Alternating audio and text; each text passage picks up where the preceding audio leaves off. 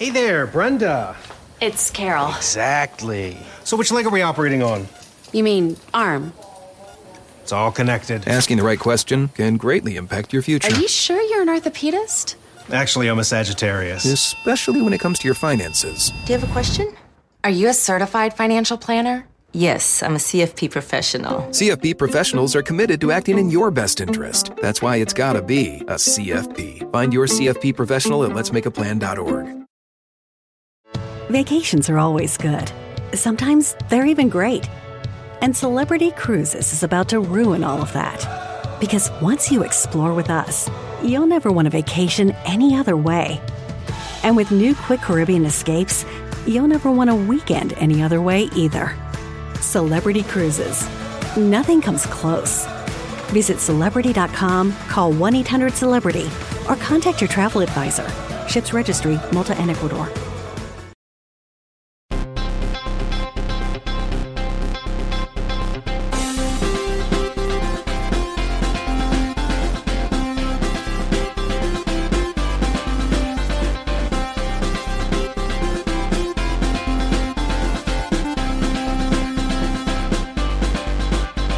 Welcome to Pod Save America. I'm John Favreau. I'm John Lovett. I'm Tommy Vitor. I'm Dan Pfeiffer. On today's pod, we got the whole gang together to talk about last night's high-minded, inspiring debate, where it leaves the race, and where we go from here. Quick note before we start.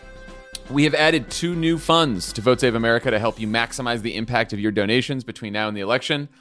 If you head to votesaveamerica.com/donate, you'll find our new housekeeping fund that helps Democrats in some of the most competitive House races, and our Fuck Gerrymandering Fund, which will help flip state legislatures in a few key states that could lead to fair congressional maps and Medicaid expansion.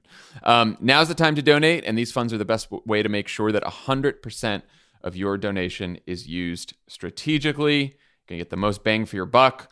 Just go to votesaveamerica.com/donate for more information. John, did you forget to plug the Chris Wallace Appreciation Fund, or is that later in the show? That is later in the show. Yeah, okay. No, we're if you want Chris Wallace to have his own podcast on Crooked Media, we have a fund for that. We're gonna have a bust of him sculpted for the lobby of the House.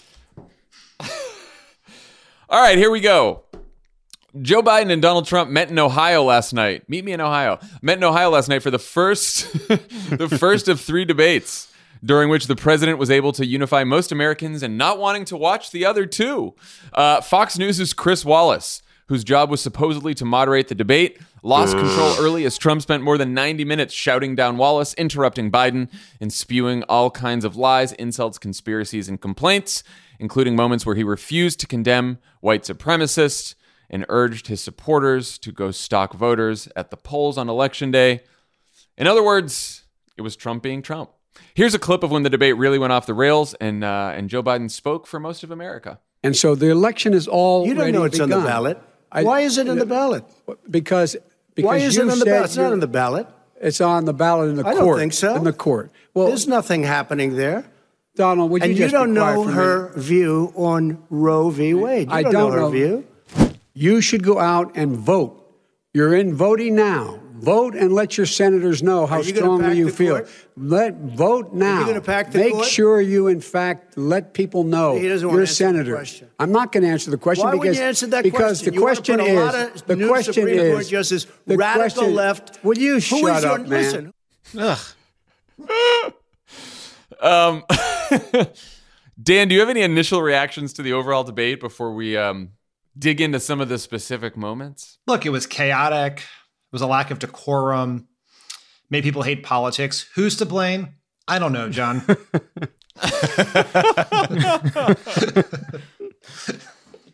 Was that my opinion, or was I just reading you the lead of some stories today? I mean, it was Donald Trump is a lunatic, and he acted like a lunatic. And, we can talk about what the political implications of it are for, but he made it impossible to have anything resembling a normal debate, a normal conversation about issues, because he didn't abide by the rules. The words he said did not make sense. And he was just a seemingly very confused, very angry, very mean person last night, which, I mean, I haven't seen a poll, but that doesn't seem like something that people like.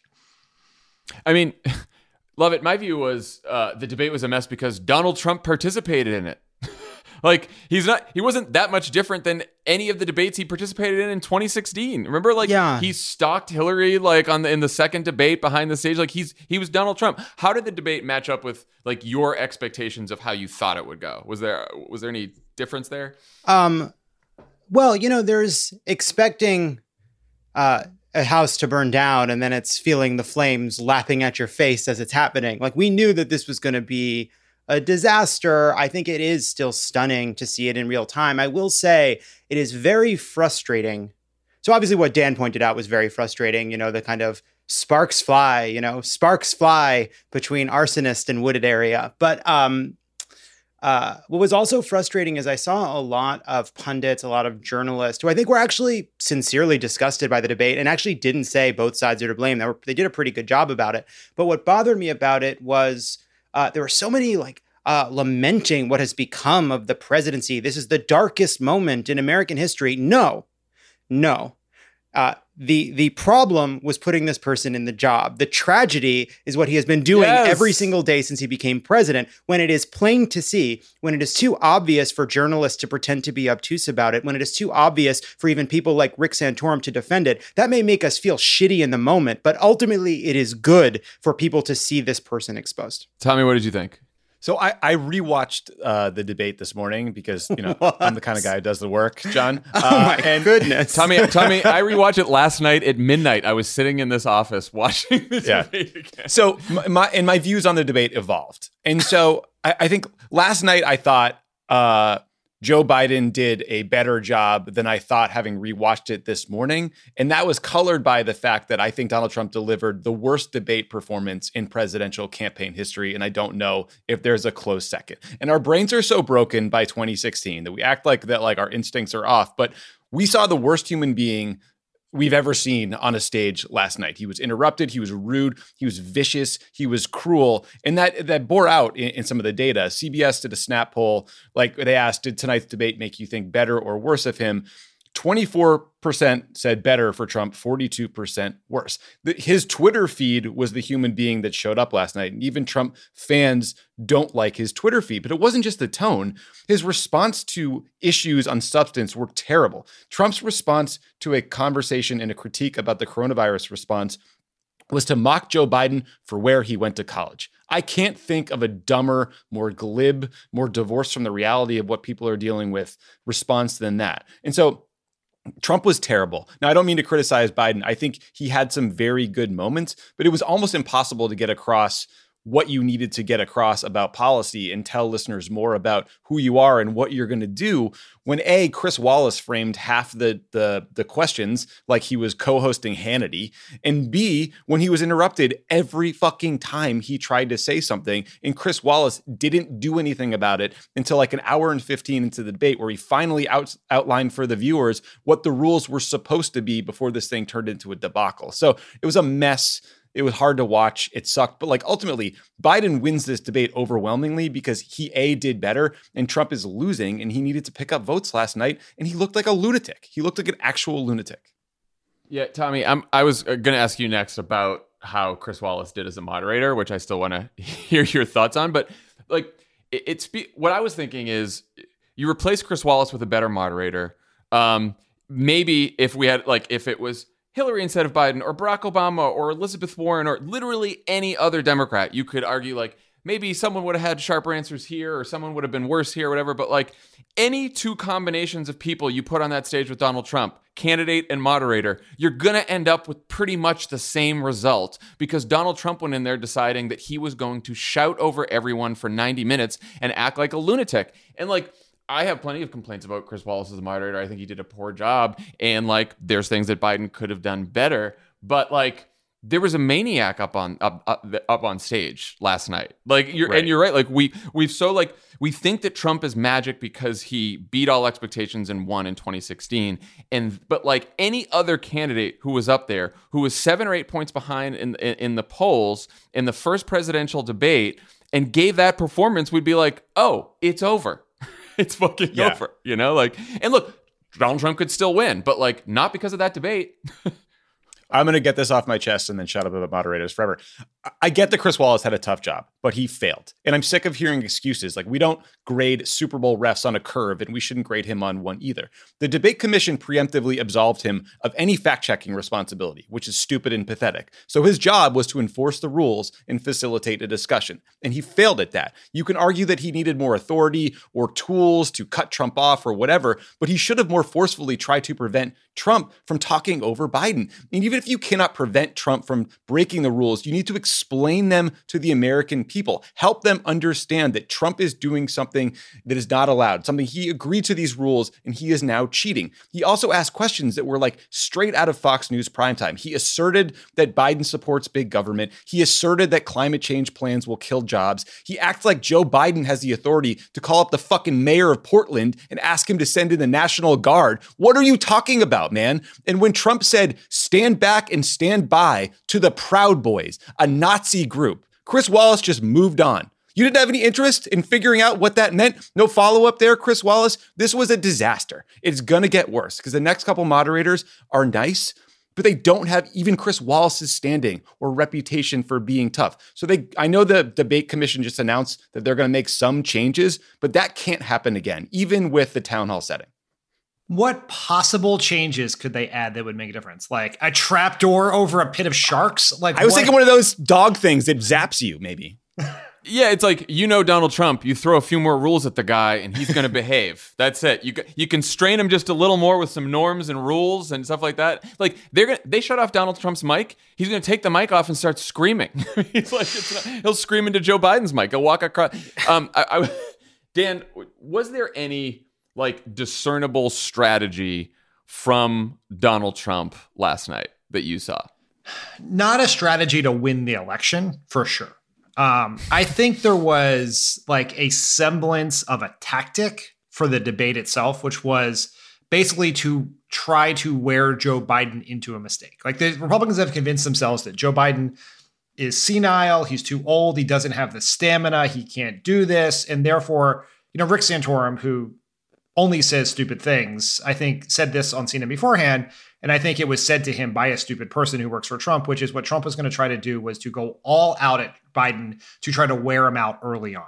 And so I don't want to reverse engineer a strategy from Trump's natural assholery, but to the extent that you could possibly do that, it would be that I'm going to try to force Biden into a mistake, right? Either make him get overly defensive, pull him into the muck with me, get him flustered.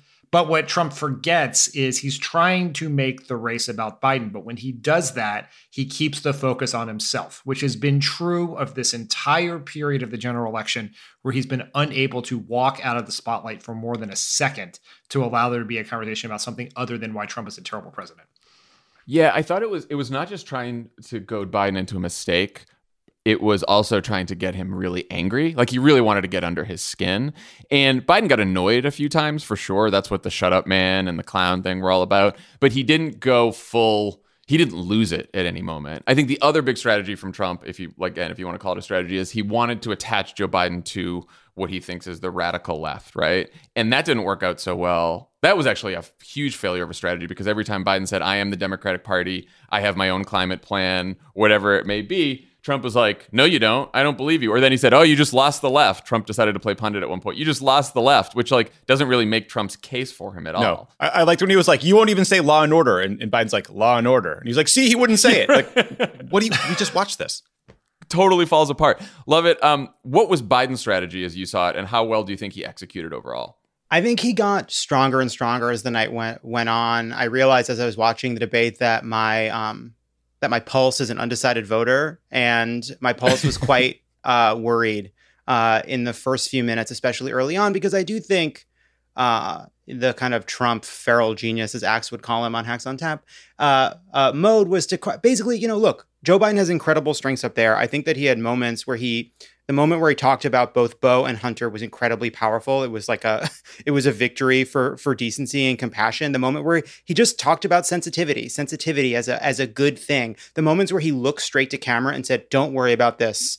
this is about you. I think that was his strategy. It was a strategy around decency. It was a strategy about not getting pulled in to the Trump shenanigans, which he mostly did. It was about addressing the American people directly. I think that worked. I think early on, it was clear that, I think that Trump and Trump's people don't view Joe Biden as a live debater. And so their goal was to kind of interrupt him, throw shit at him, get him to be interrupted halfway through making a point, try to rattle him, try to get him to make a mistake, become less articulate. I think that there were moments early on, especially where that worked. For a moment, it did work. But ultimately, I think because Trump became so heinous as the night wore on, and actually also lost some steam later in the debate, Biden was able, I think, to get stronger as the night wore on. And as they both heated up, Trump got worse and worse and more belligerent. And I think Biden got stronger and stronger and stronger and remembered as he went to the core strategy, kind of go to the camera, go to the people, push that aside. And I think that was really good. Tommy, what did you think of Biden's strategy? You said you thought on the second viewing he didn't do quite as well as your first viewing. Is that what you?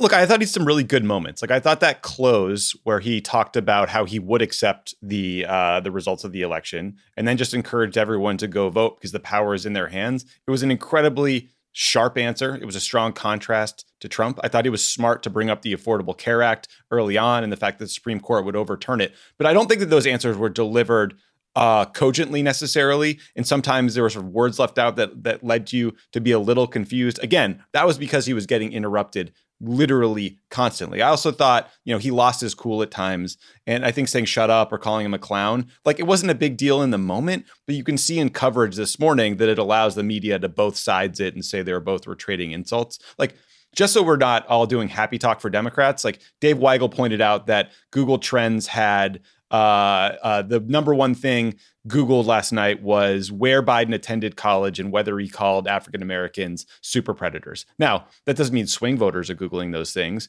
You also will learn that Trump was lying in both these instances, but it's notable that that's what people took away. I also think that, Biden's goal was to make sure that people understood not just who he was and his values, but his plan for the country, especially when it came to the economy. And Trump, being a psychopath, prevented him from doing that in a lot of ways.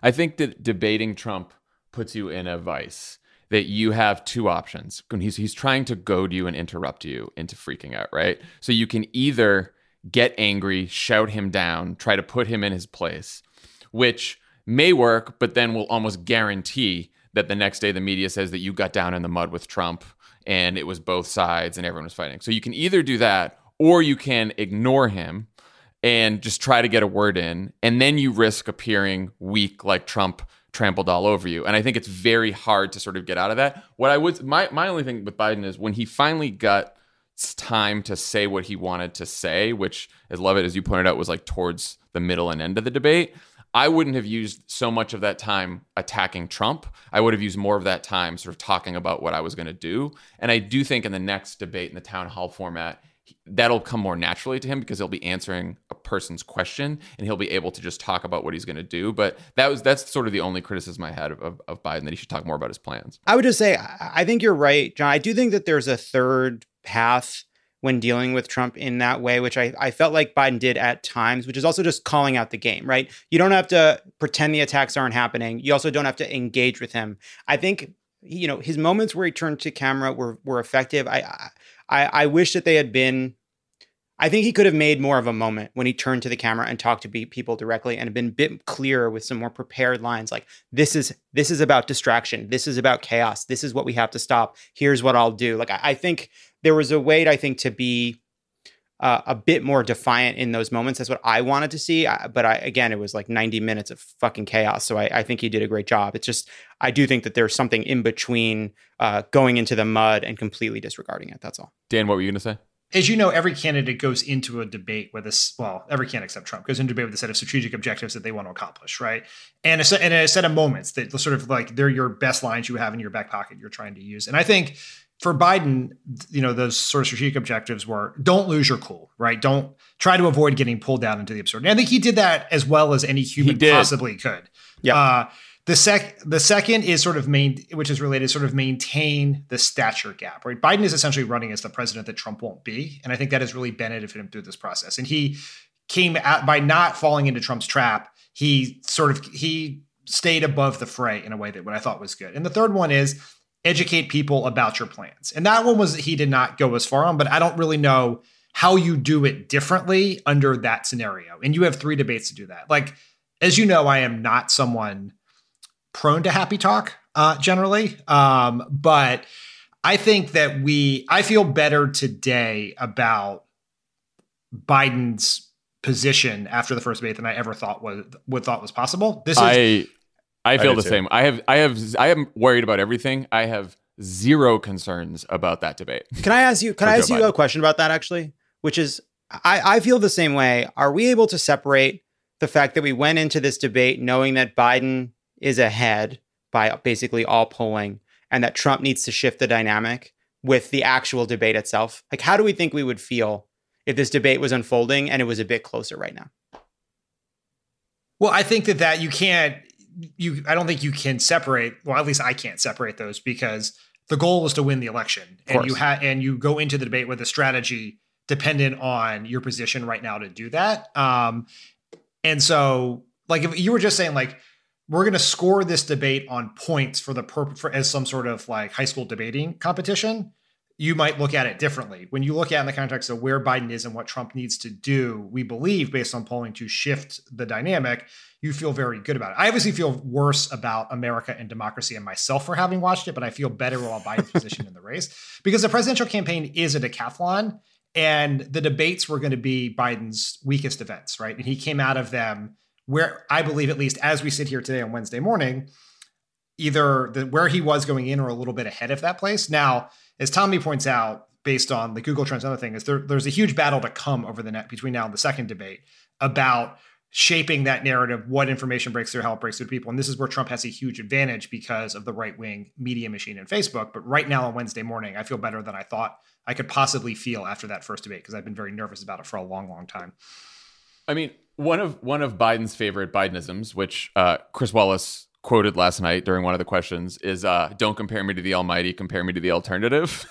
And like, for Biden in that debate, like that's what a debate is, right? And like, we were all pretty hard on Biden during all the primary debates. We know that sometimes he can give answers that aren't like the most cogent, but I think compared to Donald Trump on last night's debate, there is no contest. Like, at worst case for Biden, you had some undecided voters saying, I'm still undecided, or I didn't like both of them. At the best case, you had a bunch of undecided voters saying, now I'm for Biden. You didn't have many people saying, oh, Trump was great, now I'm off the sidelines and I'm for Trump. Yeah. You just didn't have that. Yeah.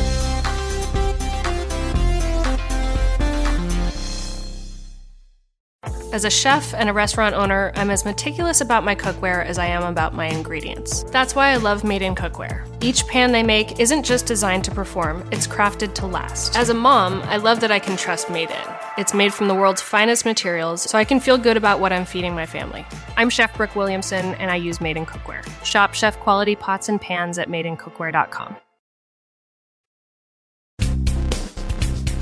So the most horrifically memorable moment of the night came when Trump was asked by Chris Wallace if he'd condemn white supremacists and right-wing militia groups.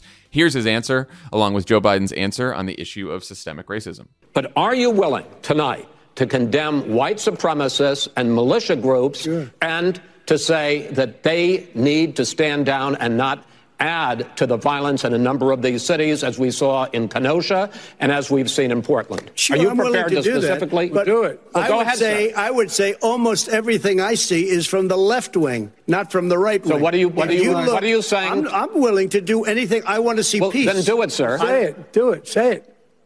Do you want to call them?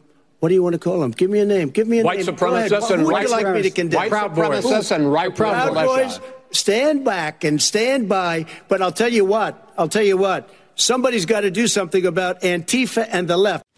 It's a little bit like how this guy and his friends look down on so many people. They look down their nose on people like Irish Catholics like me and grew up in Scranton. They look down on people who don't have money. They look down on people who are of a different faith. They look down on people who are a different color. In fact, we're all Americans. The only way we're going to bring this country together is bring everybody together. There's nothing we cannot do if we do it together. We can take this on and we can defeat racism in America. President Trump, sir. During the Obama-Biden administration, there was tremendous division. There was hatred. You look at Ferguson, you look at You go to many places. Look at Oakland. Look what happened in Oakland. Look what happened in Baltimore. Look what happened. Frankly, it was more violent than what I'm even seeing now. Oh, my but Lord. the reason is that ridiculous. the Democrats that run these cities don't want to talk like you about law and order. Violent and you crime, still haven't mentioned. Violent Are you crime. in favor of law and order? I'm in favor of law. You follow it. Are you in favor of law and order? Go yes, ahead. I'm in favor. You asked a question, let him finish. Law and order. Law and order. Let him answer. Law and order with justice, where people get treated fairly. Tommy, you mentioned this earlier, but was this the most important moment of the debate when Trump refused to condemn white supremacists and Proud Boys? I mean, I think it was the most important moment for people who understood the moment. There's probably a lot of people who have no idea who the Proud Boys are. And, you know, I wish that were the case for everybody in the country. And they're a neo-Nazi white supremacist group. And it's horrible that this debate gave them the most attention and PR that they've ever had in history. So that's awful. But no one should have been surprised by this. I mean, remember when Jake Tapper back in 2016 asked Trump to condemn David Duke, who came out in support of him, and Trump pretended he didn't know who he was. He always plays footsie with these groups. This is a pattern. It's something he did in Charlottesville. It's something he did last night with the Proud Boys. And we should just believe him that he wants the support of the Proud Boys. He and his people this morning are all over the place on this. Some are claiming he did condemn them. I think Don Jr. was saying he misspoke. It's just a total mess. It's a total mess. But you know who's excited about this? The Proud Boys, a neo-Nazi group. Great job, Trump. Turning to Biden there, I thought Biden's answers, the two answers that we heard, were like some of his strongest answers about how Trump looks down on people. And then also it's about law and order and being treated fairly. Were actually like fairly succinct answers. I mean, this segment that Chris Wallace titled "Race and Violence in Our Cities," is clearly the most Fox News way to say it, was supposed to be sort of a segment that helped Trump, I think, or at least that some pundits would imagine would help Trump. I think it ended up being maybe his worst segment. Dan, what did you think? Yeah, I think if you somehow kind of sort of endorse a neo-Nazi organization in a segment, that's bad. Like that was not a good thing for him. I'm not gonna look at the polls. I'm just gonna off the cuff here. I think it's bad. I think one of the most telling comments about this was from a number of Republicans who cite this question as an example of bias from Chris Wallace, because they say, look, Chris Wallace knows Trump doesn't like to disavow people who support him. Yeah, right. That's what Rick Santorum said on CNN. Yeah. That's literally what he said. It's like, wait, do you realize what you just said and why that's not a good thing for Trump? Yeah, it was a bad segment. I thought Biden's moment was very good there. That was actually one of the few times where Biden got a chance to actually say several sentences in a row without Trump trying to shout over him. And I thought, it's very clear that was a moment that they wanted to have in this debate. And I think it played well. And it's helpful that it is appended to Trump's huge flub here, because it means it is a moment that people will see, even if on social media for the next 10 days here. So the night started on pretty good territory for Biden with a discussion of two top issues for voters, healthcare and the pandemic. Trump was unable to articulate what kind of healthcare would replace the Affordable Care Act if the Supreme Court strikes down the law, and he was unable to defend his handling of COVID-19. Here's a few clips. He is not for any help for people needing health care because he, in fact, already has cost 10 million people their health care that they had from their employers because of his recession. Number one. Number two, there are 20 million people getting health care through Obamacare now that he wants to take it away. He won't ever look you in the eye and say that's what he wants to do. Take it away. No, I want to give them better health care at a much lower price because by the way, Obamacare he doesn't know how. Good. He doesn't know how to do that. 200,000 dead. As you said, over 7 million infected in the United States. We, in fact, have 4% of the world's population, 20% of the deaths. 40,000 people a day are contracting COVID. In addition to that, about between 750 and 1,000 people a day are dying. When he was presented with that number, he said, it is what it is. Well, it is what it is because you are who you are. He panicked or he just looked at the stock market. One of the two, because guess what? A lot of people died and a lot more are going to die unless he gets a lot smarter, a lot quicker. So, Mr. President? Did you use the word smart? So you said you went to Delaware State, but you forgot the name of your college. You didn't go to Delaware State. You graduated either the lowest or almost the lowest in your class. Don't ever use the word smart with me. Love it. I was going to ask, how did Trump and Biden do on those exchanges? But I mean, yeah, what's there to say here? Biden told the truth. Trump tried to interrupt him. The truth is quite damning. There is no amount of interrupting to overwhelm the actual record, which is abysmal and ongoing. So yeah, it was a good moment for Biden. I think the line, it is what it is because you are who you are, was clearly a prepared line. I think he delivered that well. What's left to say really about Trump and COVID? I mean, people have pointed out there was no period of time where he was more kind of frenetic and more inclined to interrupt than whenever COVID came up. COVID is clearly what they recognize as his great weakness. It is the reason. It is a reason his campaign has shifted from "I'm an asshole, but things are good" to "I'm an asshole." It's the reason he's down so much. It is the core of his failures as president. Captures everything wrong with him. So yeah, it was a bad moment for Donald Trump. It was a good moment for Joe Biden, and I'm glad. He did it a couple times with COVID where, like, I just can't imagine it helps him that when the discussion is about how hundreds of thousands of Americans have died of a deadly virus, he switches the topic to talk about Joe Biden's fucking college. And like, yeah, maybe a lot of people were then, their interest was piqued and they Googled it. But like, I can't imagine that anyone saw that and was like, yeah, that makes sense to transition to fucking hitting him about where he went to college after we're talking about COVID. Later, Chris Wallace is talking about Donald Trump's rallies and how like the health and safety precautions, and Trump starts making fun of Joe Biden's crowd sizes. Yeah, and the mask. And he picks a fight on masks, which is insane. It is an absolutely politically insane thing to do. Even Trump supporters almost overwhelmingly think masks are a good idea, but he is so like, Trump lives in an alternative world where he is handsome and smart and successful. And that world is Fox News. But every once in a while, he gets a glimpse at the real Trump and he sort of sees what everyone else sees about him. And COVID is sort of his Achilles heel there because he knows he fucked this up. And in fact, it was reported, and I think it was the Biden campaign who said this yesterday, that during the debate negotiations, Trump's campaign tried to get the moderators to not say the number of COVID deaths in America. Oh, right. Yeah. And so, which is a real sign that they know it's a trigger for him. And so he acted like that was a terrible segment for him, both what he said about COVID, his inability to even just have 1 ounce of empathy for one person who died from COVID in this country. Also, He just erased Herman Cain. Yeah, right. Like yeah. Herman Cain's looking up and being like, "Hey, come on." There's no spinning his COVID response, right? So like he just has nowhere to go here. So he just sort of like defaults to some childish political hit. I thought Biden was generally quite strong on his COVID answers. There were a few times like he referred to Xi without really explaining. He was talking about Xi Jinping, the president of China, and that was probably just confusing. There was kind of a clunky line, the like, get out of your bunker, get out of your sand trap. I was like, it was a little too cute for me. But Trump just punctuated all his answers with whining and grievance about how the press treated him. And there was this one moment that really drove me crazy.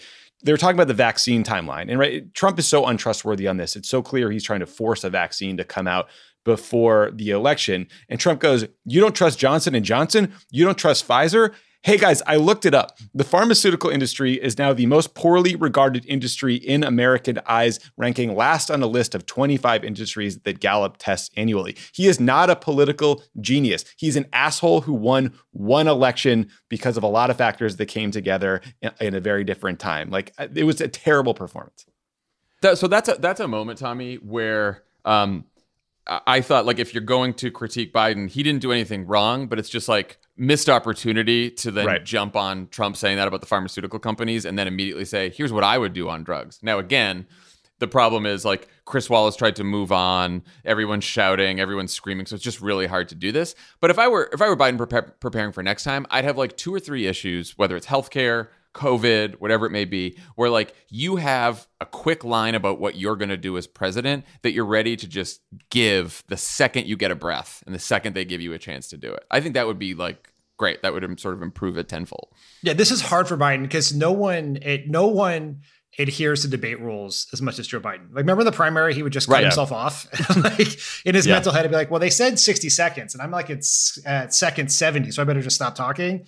And so it's like Yeah. it is just, he is in an impossible situation. And you're right, having a narrower, shorter menu of things you want to hit is probably better when debating Trump, because you're just going to get so few opportunities. So it's like, instead of trying to do 7 things, I'm going to try to do 3 things, and I'm going to shoehorn them in, even if it's awkward, right? Like, oh, you brought up my college thing or some other absurd thing. I'm just going to do my COVID answer right here because there are 70 million people watching, and I want them to hear it, regardless of what the moderator thinks. I'll also say too that like that Trump interrupting and like, oh, where'd you go to college, Hunter, all the little kind of whatever, like kind of snake bites, just sort of jumping in. They were really clipped. They were issued by somebody inside of a news bubble that a lot of other people are not in. Like, I don't know what you're talking about when you talk about where Joe Biden went to college. I don't understand what you're talking about when Mike Flynn comes up. Like, I don't follow these issues. Like, his son was dishonorably discharged. That doesn't nobody knows what the fuck you're talking about. I was gonna say, when you say I don't follow these issues, like, we pay more attention to politics than most people in the universe, and I didn't get what fucking Donald Trump was saying. I didn't get the Flynn thing. I didn't get the I don't even know what some of these conspiracies are. I spend time looking at Fox News all the time. So it's like the hope that like you need a PhD in Fox. Yeah, like to understand Trump. Is the hope that okay, people Google some of these words and then fall down the Facebook rabbit hole and get sucked into the conspiracy? That's like a lot of work. That's quite a bank shot when you have 100 million people watching and you don't deliver a clean hit over the course of the entire night. So the Trump campaign told everyone who'd listen that the president would be going after Joe Biden's son Hunter during the debate, and he certainly delivered. Here's an exchange that started with Biden talking about Trump disparaging the military service of his other son, Beau, who passed away of cancer a few years ago. And speaking of my son, the way you talk about the military, the way you talk about them being losers and being and just being suckers. My son was in Iraq. He spent a year there. He got the Bronze Star. He got the Conspicuous Service Medal. He was not a loser. He was a patriot, and the people left behind there were heroes. Really? And I resent. Are you talking like about hell. Hunter? Are you talking about Hunter? I'm talking about my son, Beau Biden. You're talking about. I don't know Beau. I know Hunter. Yeah, Hunter got thrown out of the military. He was thrown out, dishonorably discharged. That's not true. He wasn't dishonorably. Cocaine use. And he didn't have a job until you became vice president. And once you became vice president, he made a fortune in Ukraine, in China, in Moscow, that is simply and various not other places. True. He made a fortune. My son. And he didn't have a job. My son, like a lot of people we know at home, had a drug problem. He's overtaken it. He's fixed it. He's worked on it, and I'm proud of him. But why was he proud of given my tens son? Dan, how do you think Biden handled the Hunter stuff? I don't want to adopt the new cable news habit of reading texts from random people to judge a debate, but this is so funny. Yeah, go ahead. But I will say I heard from a lot of people about that exchange about Hunter and dealing with his addiction, because so many of us know people in our lives who have struggled with addiction. And for Joe Biden to stand on that stage under a withering assault from a lunatic and talk about how proud he is of his son, I think meant a lot to a lot of people. And that's one of those moments that may not get a ton of national attention. It may not be the thing that Twitter talks about or the thing that's on cable news, but will get a lot of circulation among people within their networks. And I think was a very powerful moment. And Joe Biden is a very proud man. He cares deeply and passionately and is very protective of his children. And so the fact that he was able to handle that with that much grace and dignity and not just completely lose it on Trump is a real statement to that man. Tommy, what did you think? Yeah, look, I just thought, one, Joe Biden looks so human in being honest about challenges that Hunter has had. Two, but Trump looked so vicious and so cruel in these moments. And I think there are probably very few voters for whom drug use by a candidate's kid matters. And when it's delivered in a way that is just so nakedly cruel and harsh and caustic like Trump did, it just makes you think less of Trump. That's what happened here. Voters don't like negative politics. This was about as nasty as it gets. I don't think this helps Trump in any way, shape, or form. I don't care if people are Googling it, searching Hunter Biden. I don't think any of it matters. They're electing Joe Biden or Donald Trump, and Donald Trump is showing himself to be a horrible human being. Love it. Were you going to say something? Yeah, this is, it was really striking to me. I was thinking about this actually before the debate. Brad Parscale, Trump's former campaign manager, senior advisor, was having a mental health emergency and had to be taken to a hospital. The HHS spokesperson for Donald Trump, again, started issuing paranoid conspiracy theories, had to take a leave for health. So much of Trump and his movement is about denying pain. It's about denying their own pain, right? Like, oh, you feel bad. You feel a loss of purpose. You feel like America's leaving you behind. It's not on you. You hate some other people. Point your anger elsewhere. And a lot of it is also about trying to convince people that they don't matter. That's why you don't need masks at the rallies. That's why you don't have to take COVID seriously. Convince yourself that you're so strong, you're so tough, that you don't feel pain. You don't need to worry about pain. You'll be okay. To deny services, to deny help, to deny compassion to other people. That is so core to what Trump does. And I really did. That was like an incredibly moving moment to see, because at a few moments there's an old kind of politics that would give credence to the way Trump talked about drug abuse, that views it as a personal failing, that views it as a failing as a parent. And both on that issue, on just talking about racial sensitivity and saying it's a good thing to learn from other people, it was an acceptance of a kind of new way of thinking, a better way of thinking about these problems. And it resonated for me. I hope it resonated for other people, because it was a defense of the idea that it's okay to talk about the pain people have had in their lives. I think, Lovett, that you said this earlier, but we're so numb to what Trump has done that if you just pull yourself out of this and just have like a common sense reaction to that, Joe Biden is talking about his son who served in Iraq and died. And then Donald Trump, President of the United States, on a debate stage turns to him and says, I don't know Bo. I know Hunter, the one who did cocaine. Like, that is such an ugly, disgusting thing to say to any human being at any time. And like, Dan, the same thing happened to me, not to be all about like the texts from friends and family, but like that is what I heard most from people since the debate last night about that moment. And then Biden talking about how Hunter overcame it. And I heard it from people who are in like red states, who are not real liberal. Like, I actually think it's one of the more undercovered moments of the debate, that when you see that and you see Donald Trump do that to Joe Biden and you see how Joe Biden respond, you're like, fuck that guy. He is just bad. He's a bad person. Yeah. When we have this conversation, people like about why Trump is a bad person, he showed he's an asshole, and then everyone will then point out, well, in 2016, that's the message you guys are in. There was that ad that the Clinton campaign ran with all those kids watching Trump, and it didn't work because Hillary lost. And there are two problems with that. One, when candidates lose, we then assume everything they did was wrong and did not possibly work. But it's also, this is a very different race. And Joe Biden is a different candidate than Hillary Clinton. And Joe Biden is running in part on his decency as a human being, particularly in a moment where America desperately needs it. And so therefore, when Trump acts like that, it is reinforcing Biden's message. That's not the campaign that Hillary was running. It's not a campaign that was available to her because of 30 years of Republican attacks. But it is consistent. This is not just like, oh, Democrats want nice people or progressive softies or anything like that. That is a core part of the campaign. And when Trump acts like that, he reinforces what the majority of voters like about Biden right now. Oh, and just a last thought, just because we're not trying to be viewed as nice people. Don Jr. looks like he just left Studio 54 every time he does a Fox interview. Maybe Donald Trump should sit his kids down and talk a minute about the dangers of amphetamine use, because holy shit, man, that jaw is going and you got to simmer down. Just take a beat. I mean, it actually says so much more about Biden. Not that he did not freak out, but Trump's sons are Eric and Don Jr., who are some of the dumbest criminals in America. And don't Biden leave Ivanka out of this. Even this. avail himself of that very obvious response.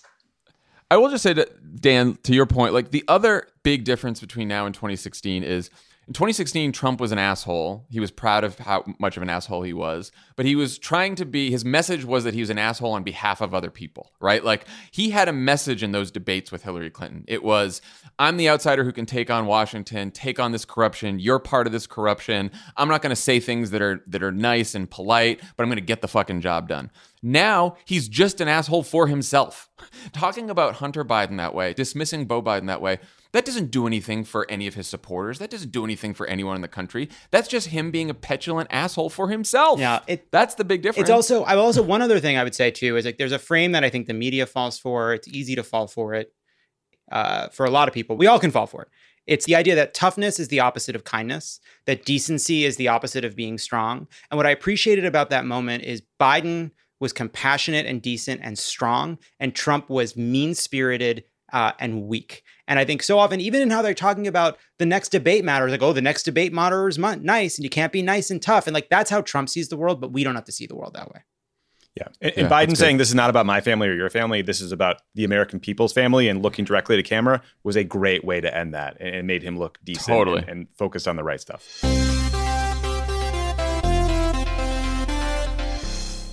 As a chef and a restaurant owner, I'm as meticulous about my cookware as I am about my ingredients. That's why I love Made in Cookware. Each pan they make isn't just designed to perform, it's crafted to last. As a mom, I love that I can trust Made In. It's made from the world's finest materials, so I can feel good about what I'm feeding my family.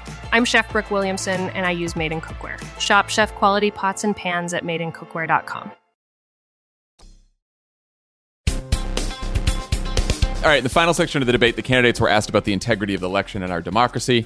Trump, who has declined multiple opportunities to commit to a peaceful transfer of power after the election, took the exchange as an opportunity to encourage his supporters to stalk voters at polling places on his behalf. Here's what he had to say. I'm urging my supporters to go into the polls and watch very carefully, because that's what has to happen. I am urging them to do it. As you know, today there was a big problem. In Philadelphia, they went in to watch. They were called poll watchers, a very safe, very nice thing. They were thrown out. They weren't allowed to watch. You know why? Because bad things happen in Philadelphia, bad things. And I am urging my people. I hope it's going to be a fair election. If it's a fair election, I am 100% on board. But if I see tens of thousands of ballots being manipulated, I can't go along with that. So Biden, Tommy, you referenced this earlier, gave a pretty on-message response about the power of voting. Let's hear that. Show up and vote. You will determine the outcome of this election. Vote, vote, vote. If you're able to vote early in your state, vote early. If you're able to vote in person, vote in person. Vote whatever way is the best way for you, because he cannot stop you from being able to determine the outcome of this election. And in terms of whether or not, when the votes are counted, and they're all counted, that will be accepted. If I win, that will be accepted. If I lose, that'll be accepted. But by the way, if in fact he says he's not sure what he's going to accept, well, let me tell you something. It doesn't matter, because if we get the votes, it's going to be all over. He's going to go. He can't stay in power. It won't happen. It won't happen. So vote. Just make sure you understand you have it in your control to determine what this country is going to look like the next 4 years. Is it going to change, or are you going to get 4 more years of these lies? Somebody reads message box, right, Dan? I was going to say, look at that. Comping Joe Biden at subscription was the best thing I did. Listen to your conversation with a knot right there. For sure. So bad things happen in Philadelphia. Obviously, an incredibly dangerous answer from Donald Trump about the election. But from a political standpoint, great idea to say that bad things happen in Philadelphia, in a swing state that may decide the election. I just assumed that was a Philadelphia 76ers reference, and I fully agree with it. Trust the process, John. That's right. He's referring to the Al Horford contract. He's saying that Tom Hanks was unfairly denied employment until Denzel Washington finally stood up to him and his own ingrained homophobia. I mean, look, he's obviously setting things up to challenge mail-in ballots in a close election, but doesn't that kind of answer sort of make it less likely that the election is that close in the first place? Like, I just don't know how much this is a dangerous message. I don't know how much it helps him. I don't know, John. I think ending your voting message by complaining about a coup, name-dropping the Logan Act, lying about unsolicited ballots, and then, urging vigilante poll watcher justice is exactly how I would have closed. I mean, he's a fucking lunatic. Biden looked like a president. He looked like a decent man. He did a good job undercutting the straw man, like Trump is a strong man argument that everyone sort of gets sucked into. Hey, thanks again, Chris Wallace, for letting Trump just take a shot at democracy itself. No Russian propaganda in the history of time has more thoroughly undercut the American system than what Trump did in that closing anti-democratic rant. So that wasn't great. But yeah, he looked like a goddamn lunatic. What's scary here, too, is like Trump is a coward, right? Trump hides behind his Twitter feed. He hides behind his fucking rallies. He is a weak authoritarian, as we've said a million times. But all it takes is a few tweets out there to tell people, like, don't accept the results of this election, storm the streets. And like, Trump is too cowardly to do shit like that, but his supporters might. Like, it was pretty. I am not one to get like overly torqued about sort of the like how Trump is going to steal the election, the Barton Gellman Atlantic piece, all that kind of stuff. But what he said last night, I thought was chilling. Yeah, look, there is... It was. It's chilling, of course it is. And there is no difference between Donald Trump saying things to stoke violence, stoke uncertainty, stoke fear, stoke chaos so that he can steal the election, and doing all of those things just so that he can save face when he ultimately leaves, so that he can claim the election was stolen, so that he can claim that somehow he didn't really lose. And when he says these things, we can't tell the difference. And right-wing nationalists, a bunch of broken people and racists, they can't tell the difference either. Right? They don't know if he means it or not, because they're going to take it to its logical conclusion. Can I just make one little policy point on this, which is that for, I think, 40 years, Republicans were governed by something called a consent decree that basically disallowed the RNC and other Republican entities from doing election integrity work, where you send a bunch of poll watchers to intimidate voters, usually voters of color, on the way in. This is the first election cycle in a long time where they are no longer bound by that consent decree. You're seeing all kinds of crazy reporting about ex-Navy SEALs being sent to the polls as poll watchers. So there's going to be a lot of intimidation. And that to me was him, sounding the alarm and gathering everybody up to start that crap right away. And that's, yes, it's very scary. And by the way, Tommy, to that point, it's worth saying the reason he says Philadelphia is because the problem is black people voting in this country, Tim. That's the problem. Yeah. In numbers. Let's talk about post-debate reactions. Joe Biden dominated the Snap polls. CNN showed 60% of debate watchers thought he won, compared to just 28% for Trump. CBS was a little closer, but Biden still won 48-41. Our friends at Data for Progress did a poll that actually weighted the demographics by education in order to make sure you get enough non-college voters who tend to support Trump. Still found that Biden won the debate by 52-39. Frank Luntz's focus group of undecided voters called Trump arrogant, un-American, and a crackhead, while they said Biden was better than expected, more professional, compassionate, coherent, and a leader. And here's what one participant in a CNN focus group had to say when asked how he felt about Biden calling Trump a clown. Did it bother you at all to hear Joe Biden calling the sitting president of the United States names, calling him a clown and that type of thing? I think we pretty much have gotten past that now, haven't we? I mean, he's spent the last 5 years calling Elizabeth Warren Pocahontas and, talking about AOC and all the other people. And, so is it great that Joe called him a clown? No, but when the shoe fits, when the clown shoe fits. So proud of that guy. Get that fucking joke. Great job. He got it under the wire. Save that whole fucking focus group. Those people were wide-eyed and not forming enough opinions. And then that guy came in and made everybody laugh at Donald Trump, and I really appreciated it. Dan, was anything surprising or interesting to you from the polling or focus groups post-debate? No, I think it kind of fit with where we thought it would be. I thought that it was very smart of Data for Progress to wait for education, because these previous Snap polls tend to focus on people who watch the debate, which over-indexes on demographically likely Democratic voters, and so they can be somewhat misleading. I thought it was interesting and encouraging that Biden got a slight edge on the economy in the Data for Progress poll, even though there was very limited opportunity to talk about the economy, which is at least in a coherent way without a crazy man shouting at you. And so that was positive, because that's the one place where Biden still lags a little bit with Trump on the issues. And so if he scored some points there, then that's a real positive sign. But I think it sort of fit with what we thought. I think the one thing that I want to see in more polling and focus groups going forward is, did the debate make you more or less enthusiastic to vote? Because if you're going to harbor one concern about this, is that the debate was such a mess, it'll be covered as such a mess by the press, that for the more than 50% of the electorate that did not watch this debate, it could be deflating for some who were not previously fully committed to voting. And so I want to see some polling, some of which I know is going in the field soon, that will ask people whether the debate, did they watch it in person, did they consume stuff afterwards, does that make you more or less enthusiastic to vote? Because Trump, that is one thing Trump can do, is make everything in politics seem terrible, and that can turn off voters we need to win this election. I mean, look, I think there's just no doubt that Biden won the debate. All the data suggests that. I also think if you're Donald Trump and the majority of your day two stories about the debate are focused on the Proud Boys and, your sort of insane behavior, that's not good either. At the risk of, again, not wanting happy talk, there was someone in that Frank Luntz focus group, and take everything Frank Luntz says with a healthy grain of salt, but they described Biden as a nice guy lacking vision. And I think that was kind of the downside coming out of this debate last night, which is a lot of people wanted to hear from Biden. What are you going to do for me? They're not familiar with them. They don't know his policies or plans. And because he was debating an unhinged madman, he didn't have the chance to do that. And that sucks for Biden. But I still think net, like he absolutely came out better for the last night.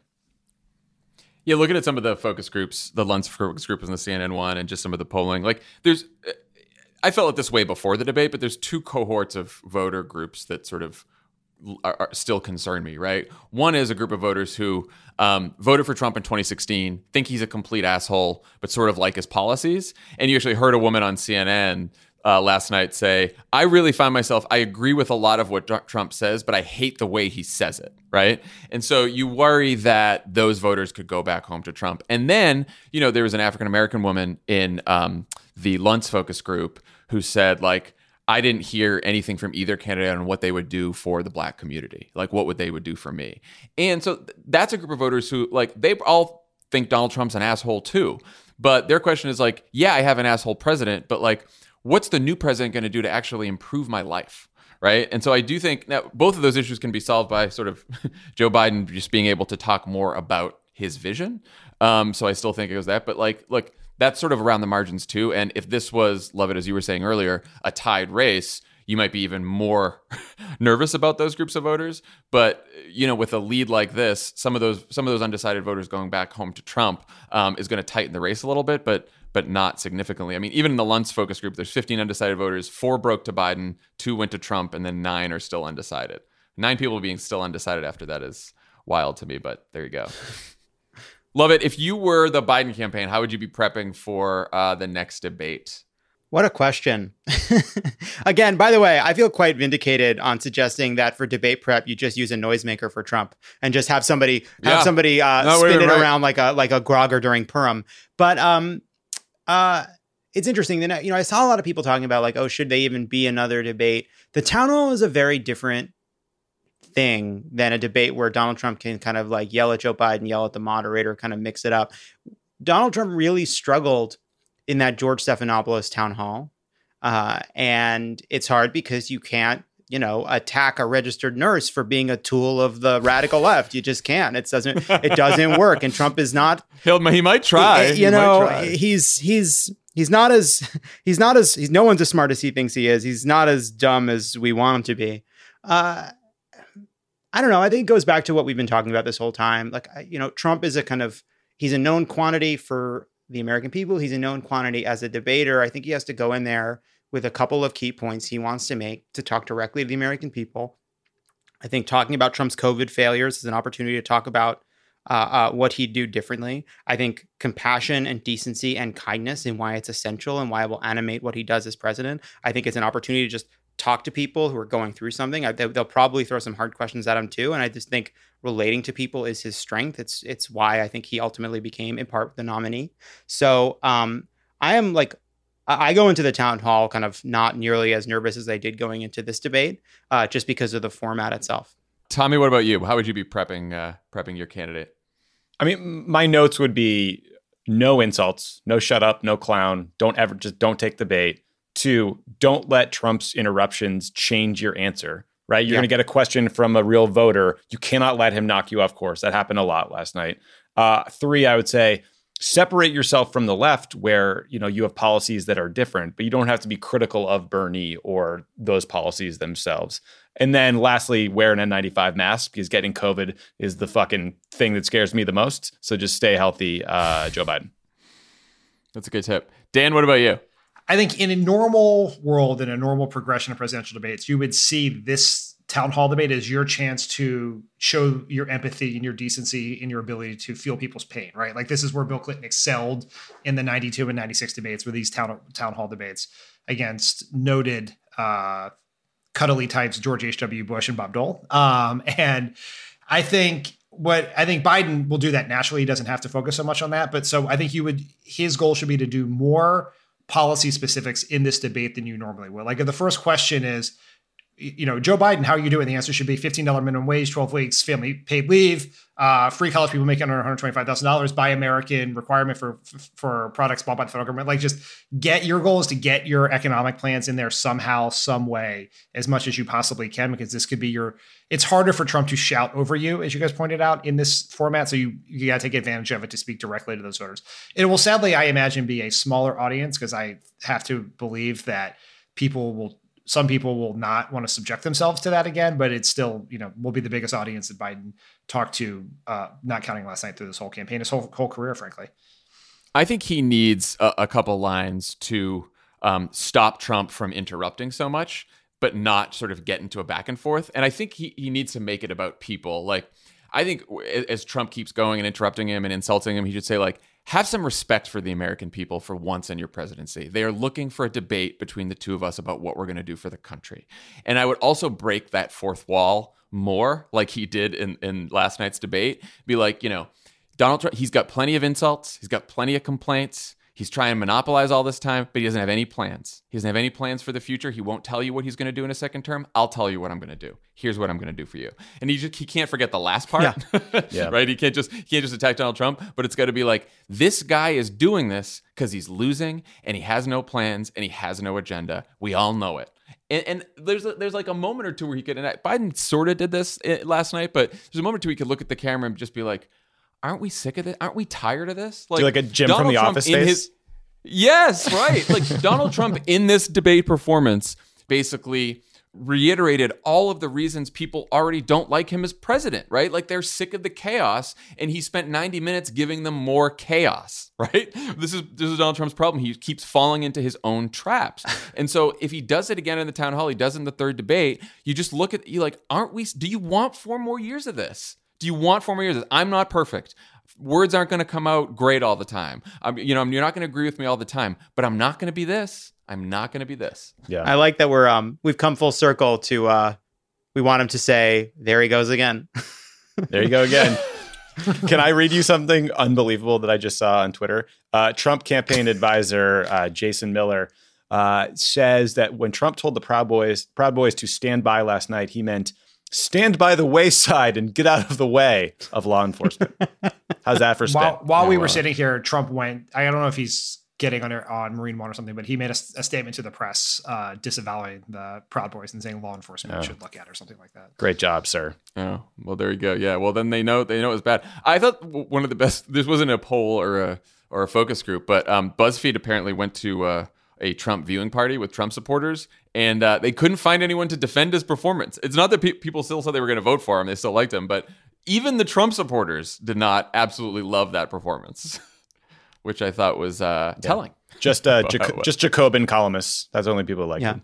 Well, just sort of what you don't see in a Snap poll is like the people that didn't enjoy the Trump performance are not just like, well, I didn't find that very favorable. People were horrified. Right? People that didn't like what there's a horrifying thing. My mother called me like upset. Like people like that isn't in the Snap poll. The fact that people were horrified and afraid for the future is just a disapprove. So and the approval people are good teammates for Donald Trump. Good for you. Well, not to fear, because the Commission on Presidential Debates promises, quote, additional structure to ensure a more orderly discussion of the issues for the next 2 debates. It's an electrified cattle prod in Steve Scully's hands so he can fucking jam Trump in the haunches every time he tries to interrupt. Yeah, the 81-year-old Republican lobbyist who helps run this thing is really going to fix it. This will be great. Yeah, the only way you're going to fix it is replacing the candidate. All right. That's all the time we have for today. Dan and I will see you guys on Friday, and then we'll be back on Monday. And then next week, VP debate. That's gonna be that's gonna be something. That'll be something. That will be something. So, all right, everyone. Bye. Bye. Bye. Pod Save America is a Crooked Media production. The executive producer is Michael Martinez. Our associate producer is Jordan Waller. It's mixed and edited by Andrew Chadwick. Kyle Seglin is our sound engineer. Thanks to Tanya Sominator, Katie Long, Roman Papadimitriou, Quinn Lewis, Brian Semmel, Caroline Reston, and Elisa Gutierrez for production support. And to our digital team, Elijah Cohn, Nar Melkonian, Yale Freed, and Milo Kim, who film and upload these episodes as videos every week. As a chef and a restaurant owner, I'm as meticulous about my cookware as I am about my ingredients. That's why I love Made in Cookware. Each pan they make isn't just designed to perform, it's crafted to last. As a mom, I love that I can trust Made in. It's made from the world's finest materials, so I can feel good about what I'm feeding my family. I'm Chef Brooke Williamson, and I use Made in Cookware. Shop chef quality pots and pans at madeincookware.com.